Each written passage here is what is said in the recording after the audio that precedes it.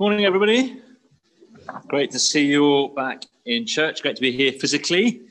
It's good to gather again, isn't it? And to be here to worship together and to look at God's word together. It was Benjamin Franklin, who was one of the founding fathers of the USA, who said these famous words: "In this world, nothing can be certain except death and taxes." Now, that might seem a little bit morbid to be kind of focusing our minds on death and taxes on a Sunday morning. And I guess death is probably the one last taboo in our society, isn't it, that nobody wants to talk about. Today's title is Finishing Life Well, and we're going to be looking at 2 Timothy chapter 4, verses 6 to 8. And it might seem a bit heavy going on a Sunday morning to be thinking about and focusing on the subject of death.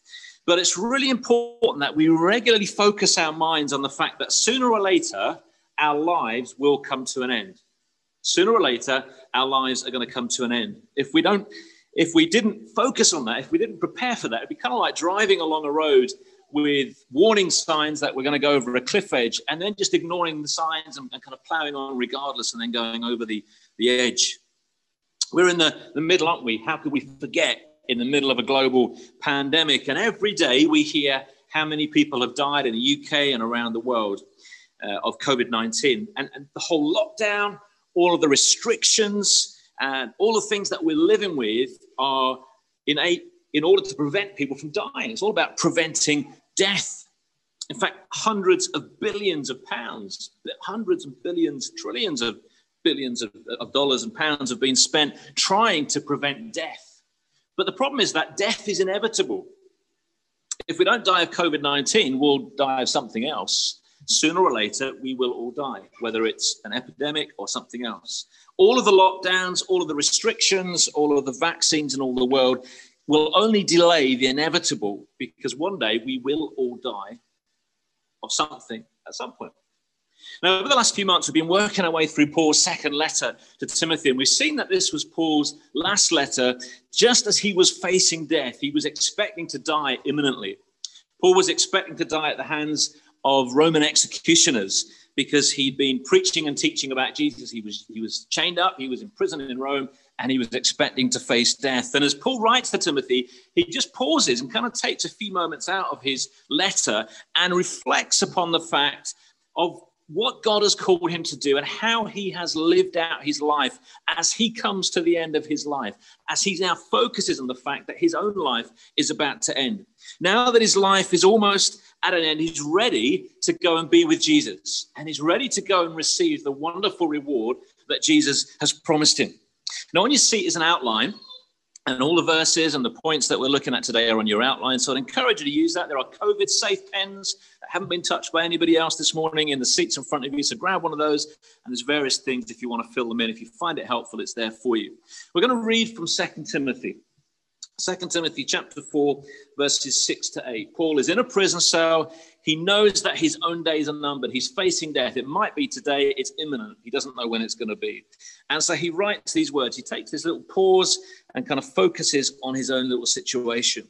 So 2 Timothy chapter 4, and we're going to read verses 6 to 8. Paul says this: "For I am already being poured out like a drink offering, and the time has come for my departure. I have fought the good fight. I have finished the race. I have kept the faith. Now there is in store for me the crown of righteousness, which the Lord, the righteous judge, will award to me on that day. And not only to me, but also to all who have longed for his appearing."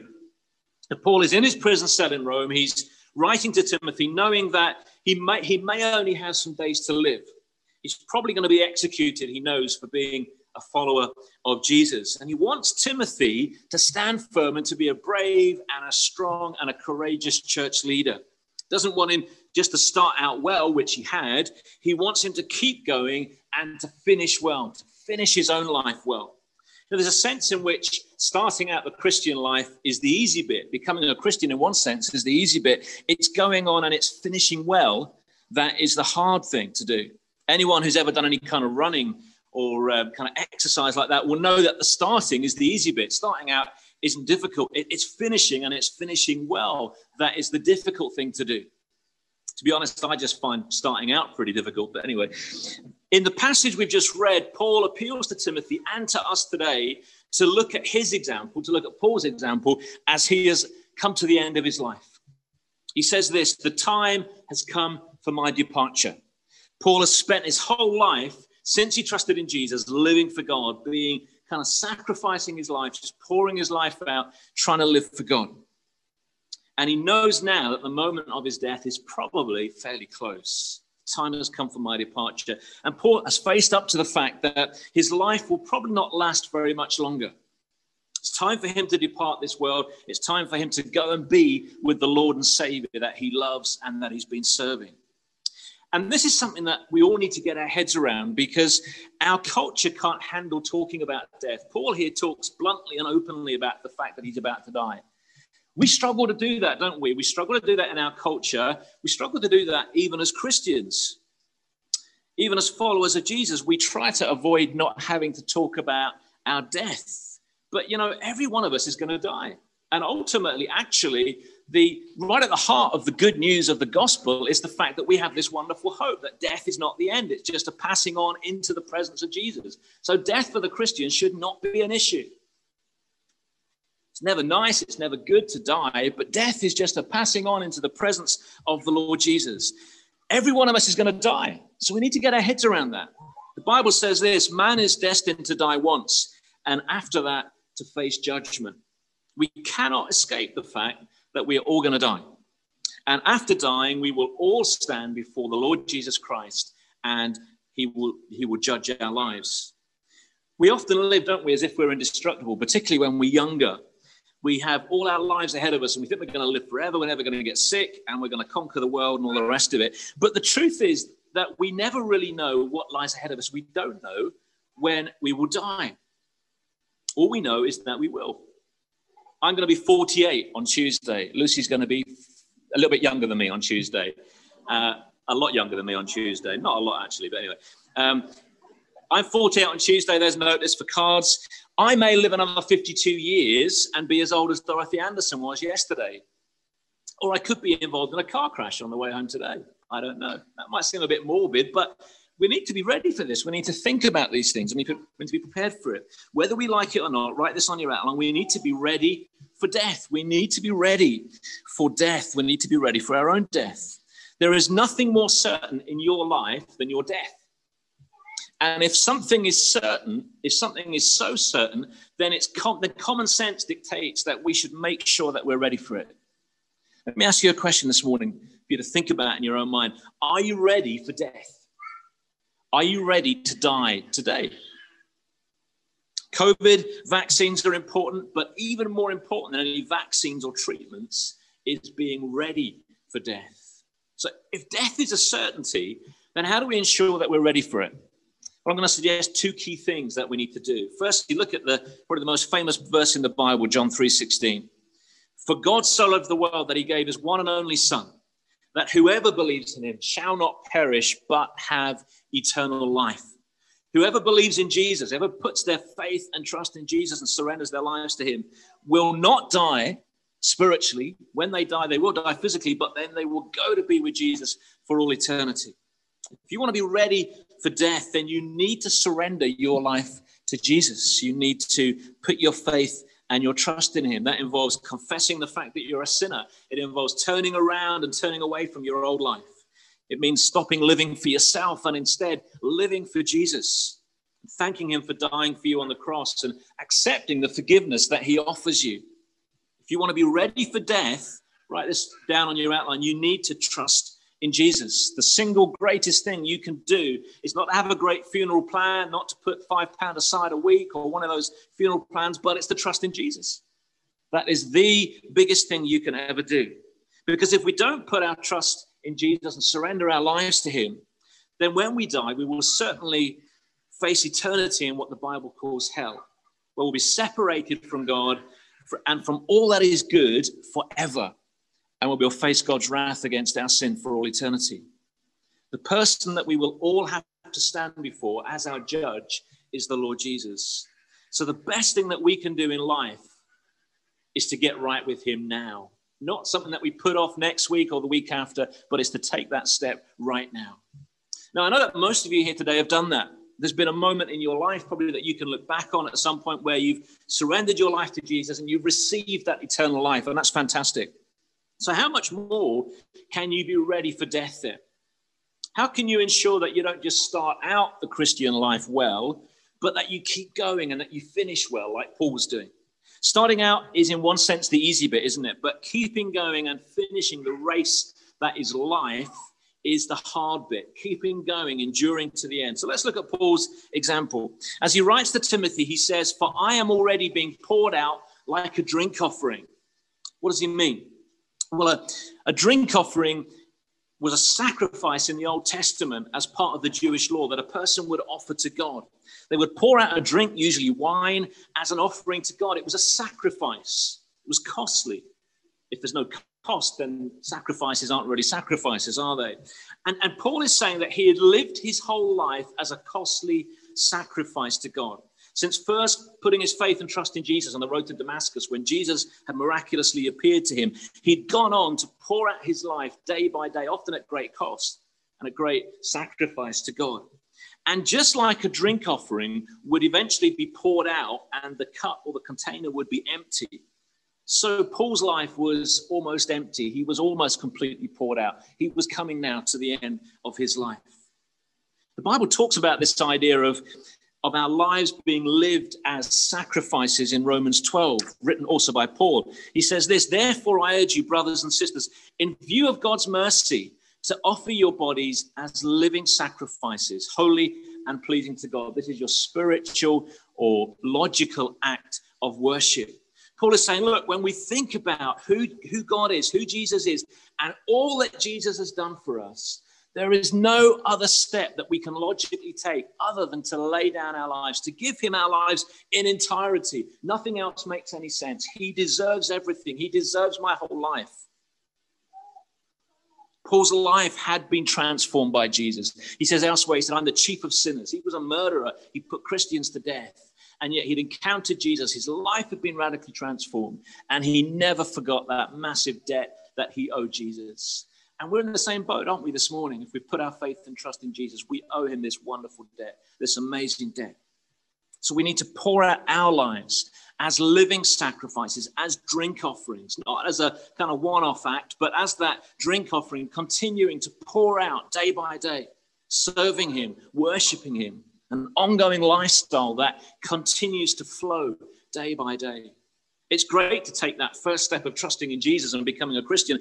And of course, that'll get us to heaven and being with Jesus. But Jesus wants us to go on living our lives every day and go on giving our lives to him every day. He wants us to live for him every moment of every day. And in everything we do, pouring out our lives like a costly drink offering until eventually it's all used up and our life comes to an end. I want to challenge you this morning. Are you living your life as a sacrifice to God? Are you living your life as a drink offering to God, poured out day by day? Have you started out on the Christian life, but then kind of stuttered to a bit of a halt and kind of run out of steam and run out of energy? You see, God doesn't just want us to start out. He wants us to go on. And like Paul, he wants us to finish well. Because one day, each one of us will have to give an account for how we've lived as Christians. Jesus will demand an account for our lives since we've trusted in him. The Bible says this, "Nothing in all creation is hidden from God's sight. Everything is uncovered and laid bare before the eyes of him to whom we must give an account." Every minute area of your life and my life since we've trusted in Jesus will be uncovered and laid bare before Jesus when he comes again, when we stand before him. Now, I don't know about you, but I don't want to be stood in front of Jesus embarrassed before him on that day. It's not about losing our salvation. We can't lose our salvation if we genuinely trusted in him. But I want to be able to stand before him knowing that I've done my best, that I've lived my life for him. And the point is that today might be my last day. Today might be your last day. We just don't know, and only God knows that. You could die and go to be with Jesus today if you trusted in him, or Jesus could come again. Either way, today will be the last opportunity we have to live our lives as sacrifices for him. So write this down. We should offer our lives to God. Today may be our last day. We need to be on that daily basis offering our lives to God. You know, it's never too late to start doing this. It may be this morning that you've kind of, you started out well and you just kind of got a little bit lost, a little bit astray. You've just kind of run out of the energy. You know that you're not going on as well as you were when you first started. You're kind of like in that race, you've stopped running and you're just walking along. It's never too late to start again and to run that race and to really pick up the pace. I just want to encourage you today to live for Jesus and pour out your life as a drink offering, an act of service for him. When we think of how Jesus poured out his life, we've sung about it this morning, we thought about it in the bread and the wine, how he poured out his life there on the cross for you and for me. The least we can do, the only rational, logical, spiritual thing we can do is to pour out our lives in return. And I don't know about you, but when I stand before Jesus on that final day of my life, when I'm stood before him and he reviews my life, I want to hear him say, "Well done, good and faithful servant." They're the words I want to hear. They're the words I crave to hear from the Lord Jesus. I don't want to be so caught up with this world and my own life that I fail to live for God and focus on living for him and ignore all that he's done for me. Can I really encourage you to live your life with the future in mind, to live each day with eternity in view? Don't get so caught up with this world, with money, with holidays, with houses, cars, clothes, careers, phones, that we end up giving little thought to Jesus and to eternity, because all of this stuff in this life all goes back in a box, doesn't it? We're only here for around 80 years. Life expectancy is about 81, 82 years in the UK. But if we've trusted in Jesus, then we will live forever. We will be with him forever and for all eternity in heaven. And if we focus on these 80 years here on earth at the expense of eternity, then we lose out in eternity. We won't lose our salvation, but we may well lose out on the further rewards that God longs to bless us with and longs to give those who have trusted in him. God has a heaven full of rewards. Difficult for us to understand, isn't it? But beyond what he's already done for us, he wants to and longs to bless us with even more rewards. Now, if you knew that today was your last on earth, I wonder what you would do, but I wonder also what you would say about your life. If you had to review it and put a description up, this is a kind of one paragraph or one sentence about your life, what would you say? What would that look like? Take a few moments to think about that. How would you sum up your life since you trusted in Jesus? Let's look at Paul's description. What does Paul say? He says, "I have fought the good fight. I have finished the race. I have kept the faith." Wow, that's a phenomenal summary, isn't it, of his life? And it's not Paul boasting. This is Paul humbly summarizing his life as a follower of Jesus. Paul's life was a life lived for God. He had no time for the distractions of this world. He was focused upon living for Jesus, and that's what he did. And if you read through the Acts of the Apostles, and if you read through the epistles, you see that. He was shipwrecked, he was stoned, he was flogged, and eventually he would lay his own life down. Now, there's three things that we can learn from what Paul says here. Firstly, if we want to finish life well, then we need to work hard for God. Write that down. We need to work hard for God. Paul says that he knows he's about to depart this world, and he's looking forward to standing before Jesus on that final day. And he knows as he does that he's fought the good fight. In the Greek language that Paul was writing in, he uses words that are borrowed from the Olympics. It's the word that's used to describe wrestling. And as he looks back on his life, he can say with honesty that he'd worked hard, he'd fought the good fight, he'd wrestled for God, if you like. Being a Christian is hard work. Serving God requires exertion and commitment and dedication. Anybody involved in sport knows that you have to train and be dedicated, and the Christian life is very similar. Because the fight that we're engaged in, whilst it obviously does have physical aspects to it, is ultimately a spiritual fight. Paul says this in Ephesians 6:12, "For our struggle, our wrestle, our fight is not against flesh and blood, but against the rulers, against the authorities, against the powers of this dark world, and against the spiritual forces of evil in the heavenly realms." If we're a follower of Jesus, we are engaged in a spiritual battle every day. It often has physical manifestations, but it's ultimately a spiritual battle. And it's a fight that we need to give ourselves to. And that's Paul's point here. He has been dedicated to God. Since he trusted in Jesus, he served God with all his might. He can say that he has fought the good fight. What would you say about your life? How would you review your life since trusting in Jesus? The second thing that we can see is that if we want to finish well, we need to keep going. Even when life is tough, we need to endure to the end. Paul says to Timothy that he's finished the race. When you start out on a run, the starting out is the easy bit. As we've said, it's seeing it through to the end that is much harder. And Paul borrows again from the language of the Olympics, the example of the Olympics, to make the point that the Christian life won't always be easy. It's going to have lots of challenges and obstacles and difficulties. There'll be problems and pain and sorrow and difficulties and opposition and persecution. Just as when you run a race, you get a stitch, you get sore legs, your lungs hurt. I had bowel surgery a few years ago, and when they knocked me out and they tried to put the tube down my windpipe, they couldn't get it down. And they almost ran out of time, and they discovered that I've got something called an anterior larynx, which basically is a very, very tiny windpipe, and they couldn't get the tube down. And that means that whenever I do any exercise, my lungs really hurt. I really struggle to breathe. It really hurts. So I start, and then I just stop because it's too unpleasant. And I always thought that I was really unfit, and I am, but I always thought that even when I was fit as a teenager that I was really unfit because it used to really hurt, and I was always gasping for air. And then I discovered why. And that's great. I've got an excuse now. I don't have to do any more running. So don't badger me about that. But finishing life well, finishing a race well is tough. It's difficult, isn't it? The wonderful thing about being a Christian is this, that we have somebody running alongside us, helping us run and helping us breathe.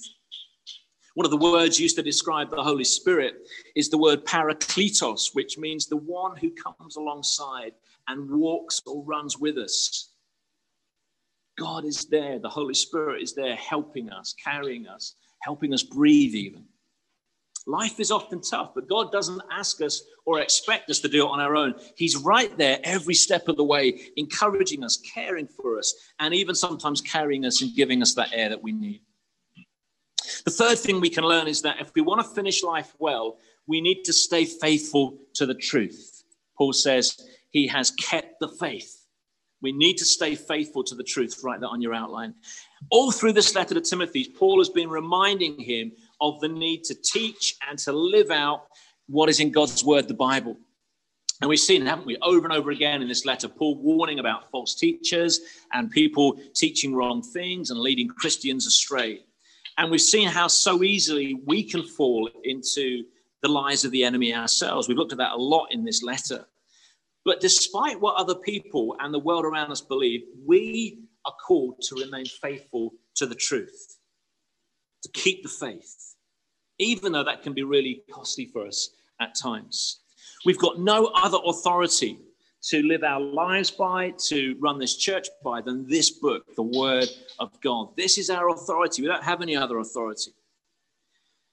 And the only way that we can know what the truth is by studying this book and feeding on it and living on the living word of God. So the challenge is to make this book, God's word, the foundation for every step that we take in life. As we run that race, every step, this is the foundation that we run on. We're under so much pressure, aren't we, at the moment, to change what the Bible teaches, to make it palatable, to make it acceptable. And I suspect we've only just begun to see the beginning of that here in the UK. And it's going to become harder and harder as individuals in our workplaces or in our families. And it's going to become harder and harder as churches and as Bible teachers to stand for the truth of the Bible. And the temptation for all of us will be to kind of soften the truth, make it more palatable, to pedal back a little bit, to stay quiet on some issues. But let's keep the faith. Paul says he's kept the faith. Let's stay loyal to the truth of the Bible, despite the inevitable cost that will come, and to the truth of the good news of the gospel, the truth of sin, the truth about repentance that's so necessary, and the truth about faith in Jesus. If we're going to finish life well and stand before Christ unashamed and confident of reward, then we need to work hard for God. We need to keep going when life is tough, and we need to stay faithful to the truth. Paul says this, I have fought the good fight. I have finished the race. I have kept the faith. Now there is in store for me the crown of righteousness, which the Lord, the righteous judge, will award to me on that day. And not only to me, but also to all who've longed for his appearing. In Paul's day, an athlete when they would win their race, wouldn't get a medal, they'd get a laurel wreath, a crown to kind of go around their head. And it was placed on their head as a way of honoring the athlete who had won the race. Here's a picture of Kelly Holmes at the Olympics with a medal, but also a laurel wreath on her head. And this is exactly what they would have worn in Paul's day. And that was what they were awarded. The follower of Jesus, Paul says, doesn't win a laurel wreath. We win the crown of righteousness as we cross the finishing line and go to be with Jesus. What's the crown of righteousness? Well, it's two things, I think. Firstly, it's the righteousness that God gives to us when we trust in Jesus here on earth. We get to share in Jesus' righteousness. God views us as being as holy and perfect and as right as Jesus. And it's Jesus' righteousness that God gives to us when we trust in him that enables us to spend then all eternity in heaven with him. And it's because only those who are truly born again that will keep going in the Christian life and cross the finishing line. It's something we only fully receive if we endure to the end. But this is also a reference to the reward that Jesus will give to us for those righteous things that we do in this life, the things that we've done since we've put our faith and trust in him. Not satisfied with forgiving our sins and giving us a relationship with himself and giving us a home in heaven for all eternity with him, God longs to shower us with even more blessings in eternity. Jesus is coming again. And for those who trusted in Jesus, his coming will mean further rewards for us if we've lived for him and served him. Jesus said these words, speaking about himself and speaking about those who trusted in him. He said this, "For the Son of Man is going to come in his Father's glory with his angels, and then he will reward each person according to what he has done." If you trusted in Jesus, then either you will die and go to be with him, or he will come again for you, whichever happens first. Either way, he is looking forward to rewarding you for all that you've done for him. What an amazing Savior we have that longs to reward us above and beyond forgiving us, giving us a relationship with himself and giving us eternal life. So let's make sure that when Jesus reviews our lives on that day, that he will find that we've fought the good fight. He'll find that we've worked hard, that we've finished the race, that we kept going even when life was tough, and we've kept the faith. We've stayed faithful to the truth. Starting the race is the easy bit. Finishing it is much, much harder. Finishing it well is harder still. But there on the finishing line is our Heavenly Father encouraging us, calling us on, beckoning us towards him. He wants us to finish well. He's looking forward to that day when he can shower us with blessings and rewards for a life lived well and a life finished well. Because this isn't just for Paul. This is for, as Paul says, all who have longed for his appearing. Paul had longed for Jesus' return and his appearing, but it hadn't happened in his lifetime. He was about to die, and so he would meet Jesus as he went to be with him, but he would leave Timothy behind as Timothy continued to live his life and run his race. And as Timothy received this letter, Paul was encouraging him to live his life, longing for the appearance of Jesus as he comes again. This Saturday, Ryan and Indy will be longing to see each other, I'm sure, at their marriage ceremony, because it will mean that they are finally together, finally married. And human marriage is a picture of the relationship between Jesus and his church. The church is just all those who've trusted in Jesus throughout history. Jesus is the bridegroom, and the church is Jesus' bride. And Jesus is longing to come and take us, his bride, to go and be with him for all eternity, for the greatest wedding party that the world has ever known. But are we longing for his appearing? Are we longing for the appearance of Jesus? Am I longing for Jesus appearing? Are you longing for Jesus appearing this morning? Are we longing to see Jesus, whether that's when he comes again or when we die, whichever happens first? Oh, that we might be so in love with Jesus for all that he is and for all that he's done, that we're longing for his appearing. At our wedding, one of the songs we sang collectively, not me sang, but one of the songs we sang collectively was, "All that thrills my soul is Jesus. He is more than life to me." That should be our heartbeat, shouldn't it? All that thrills my soul is Jesus. So as we wait for our Savior's appearing, let's pour out our lives like drink offerings. Let's fight the good fight. Let's finish the race. Let's keep the faith. Let's pray. Lord Jesus, we long for your appearing. We long for the day when we will see you face to face. We long for the day when we'll be transformed into your likeness finally. No more sin, no more pain, no more suffering. When we will hear those words, well done, good and faithful servant. We long to see you. We long to be with you. Give us a greater love for you, we pray. Burn in our hearts that we might truly say, all that thrills my soul is Jesus. Help us to pour out our lives as drink offerings day by day in service for you. Help us to run the race. Help us to keep the faith. Help us to fight the good fight. Help us to finish life well, we pray. Help us to live for you in all that we do. For we ask it in Jesus' name. Amen.